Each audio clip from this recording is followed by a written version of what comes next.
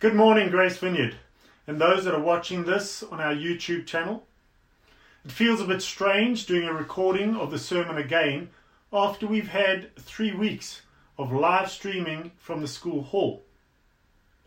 The reason for this is when you are watching this, Jill and I will be on holiday, hopefully enjoying a sun-filled day in Wales. This is going to be our last time exclusively on Zoom, because from next Sunday we will be back in Christchurch Primary School Hall, meeting in person with a live stream for those who are not able to make it to the hall. Next Sunday will be the new normal for us as a church, just as it is for many other churches around the world. In-person and online meetings happening at the same time. COVID has changed the way we are doing so many things in our lives, and the way we do church is not going to be the same as it was before COVID. The church has been transformed over the past 18 months, and that is what I want to speak about today, and what we will be speaking about over the next couple of months. Transformation. Today I want to revisit a message I preached in 2018 called Grace for Transformation. I want to begin this morning by asking a question that will lead me to ask 3 more questions. The focus of my message will be the answer to the last question that I ask. Question 1. Do you believe that God desires for all mankind to know Him, love Him, and receive His gift of salvation? The answer is a definite yes. I think God made that clear to us in Scripture. For God so loved the world that He gave His one and only Son, that whoever believes in Him shall not perish but have eternal life. For God did not send His Son into the world to condemn the world, but to save the world through Him. John 3 verses 16 and 17. God sent His Son, Jesus Christ, into the world to save the world, to save you and me and everybody. Question 2. How are we saved? If you confess with your mouth Jesus is Lord and believe in your heart that God raised Him from the dead, you will be saved.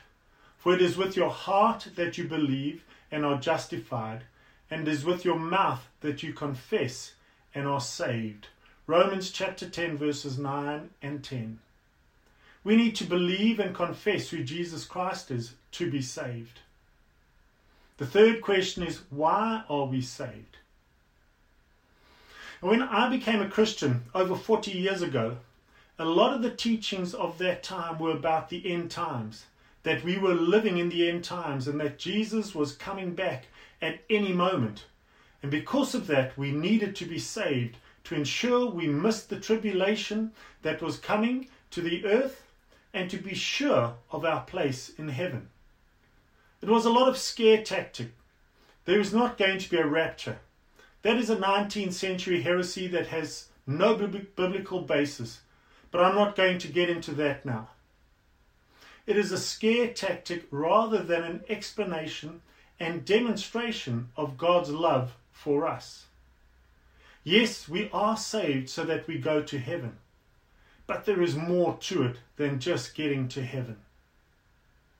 Question 4. What happens when we are saved? When we are saved, our lives are transformed by the grace and power of God. As I said earlier, this is what I want to focus on this morning. Grace for transformation.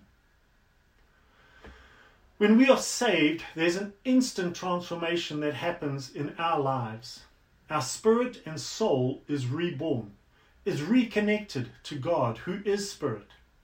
We become new creations in Christ Jesus.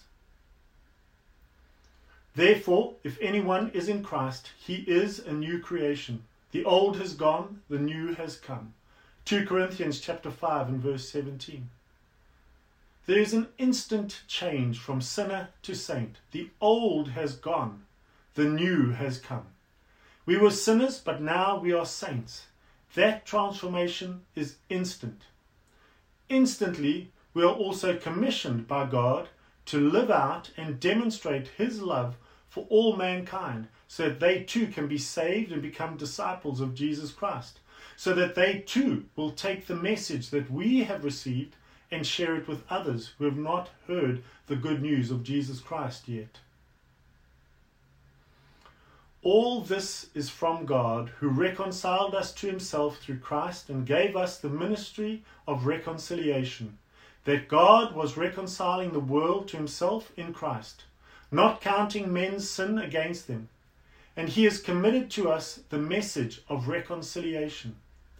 We are therefore Christ's ambassadors, as though God were making his appeal through us.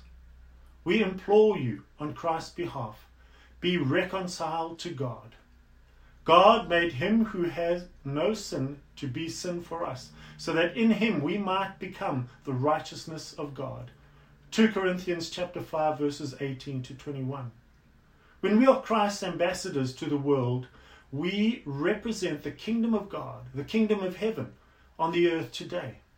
And sometimes this is the thing that we struggle with the most, our identity. Our minds struggle to comprehend and allow us to live out who we are and who we represent in this world. It is a mental problem, a mindset problem. We struggle to believe who we are as these new creations, as well as who we represent when we are in the world. We need to overcome these wrong thoughts. We need to change our way of thinking. How do we do this? Do not conform any longer to the pattern of this world, but be transformed by the renewing of your mind. Then you will be able to test and approve what God's will is, his good, pleasing, and perfect will. Romans chapter 12 and verse 2. We need to renew our minds to be transformed. For many of us, this takes time and practice. It takes effort and devotion. It is a choice that we have to make. We choose to transform our minds. When we are struggling to do this on our own or in our own strength, we need to ask God to help us to do it. Do not be anxious about anything, but in everything, by prayer and petition, with thanksgiving, present your requests to God. And the peace of God, which transcends all understanding, will guard your hearts and your minds in Christ Jesus. Philippians chapter 4, verses 6 and 7. When we bring our struggles to God, he is more than able to take care of them and help us to overcome them. When we study his word, we find ways that he instructs us to renew our minds. Finally, brothers, whatever is true, whatever is noble, whatever is right, whatever is pure, whatever is lovely, whatever is admirable, if anything is excellent or praiseworthy, think about such things. Whatever you have learnt or received or heard from me or seen in me, put it into practice, and the God of peace will be with you. Philippians chapter 4, verses 8 and 9. We need to renew our minds, change our thought patterns. We need to think about the things that are good and pleasing to God, the things that are on the heart of God. We need to watch what we put into our minds. If we put junk into it, we can't expect it to perform as it should do. We need to watch what we read. Not everything that you read has to be Christian-based. We can still read novels and non-Christian books, as long as they are not filled with things that would pollute our minds and draw us away from God, rather than towards God. Likewise, we need to be aware of what we watch on TV or in the cinemas. Most modern movies and TV shows have very little, if any, Christian values in them anymore, and many openly mock God and the church. We need to filter what goes into our minds so that we do not clog it up with filth and dirt. That is why reading and studying God's Word is so important. In this country, many people struggle with depressions and other health issues during the autumn and winter months. mainly due to the continual grey skies and no sunshine. They respond badly to the lack of vitamin D, which our bodies produce in response to sunshine, and are therefore recommended to take vitamin D supplements to boost their lack of vitamin D. Health officials recommend that we spend 10 to 15 minutes a day in the summer months in direct sunshine to boost our vitamin D levels. Likewise, if our minds are not regularly exposed to the light of God's Word and to the presence of His Spirit, we can end up with serious spiritual health issues in our lives. Regular exposure to God's Word and His presence renews our minds and brings about the transformation that is needed in our lives to live whole and healed lives, to live as true ambassadors of Christ. Unlike vitamin D, there is no supplement that can be taken to counteract the lack of the light of God in our lives. The world tries to deal with the symptoms rather than with the cause. Don't supplement the lack of God in your life with humanitarian causes, entertainment, sport, drinking, drugs, sex, or anything else to distract you from the call that God has placed on your life, to know and love God and to be known and loved by God. When our minds have been transformed and renewed, we will have a greater understanding of who we are in Christ and what it means for us to and have Christ in us. We will understand the authority and power that we have as children of God. We will never have to beg God for anything again. But we do need to ask Him for the things that we need. Now, while preparing this message, I had this thought. Is God so egotistical that He needs us to spend hours and hours worshipping Him, praising Him, telling Him how wonderful and magnificent He is, that He wants us to be in His presence all the time? I stopped to think about it and realized that God is not egotistical at all. He wants us to do these things for our sake, not for His. It is how we come to know Him better and how our minds are renewed and our lives are transformed. When we spend time in the presence of God, be it in His Word, in prayer and meditation, in praise and worship, or in fellowship with other believers, it is for our benefit, not His. It is how we are transformed. It is by His grace that we are transformed. Earlier on this year, our car went in for its annual service and MOT.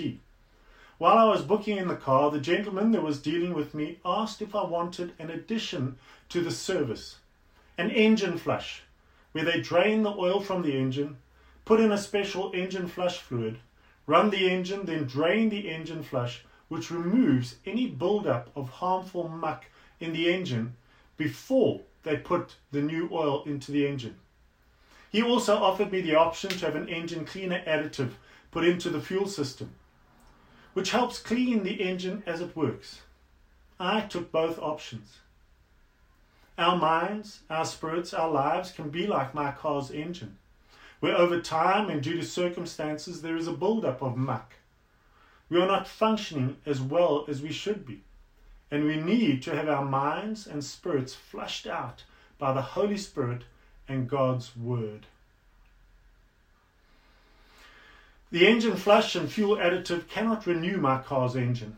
All it does is delay the inevitable deterioration of the engine. But the Holy Spirit and God's Word is able to renew and restore our minds, our souls and spirit back to the manufacturer's original specification. How is your mind, your soul and your spirit doing? Do they need a tune-up to get rid of the things that are clogging it up and harming it? Or are you regularly allowing the Spirit and the Word to shine into your life and flush out the harmful muck in your life? Are you inviting God to bring about the transformation of your mind, spirit, and soul on a regular basis? Have you given God the grace to transform you into the person He created you to be? Let us pray. God the Father, Son, and Holy Spirit, I invite you now to transform my spirit, soul, and mind to make me into the person you created me to be. Show me by your Spirit and your word the truth of who I am in you, your child, created by you and made in your image to represent you to those I encounter in this world. Thank you, Holy Spirit, for your ongoing work in my life. Help me to not fear anything in this world because Jesus has overcome the world, and your presence is always in me and with me. Amen. The discussion questions for the breakout rooms will come up now. Enjoy your time in the breakout room, and next week we see you in the hall at Christ Church School. God bless.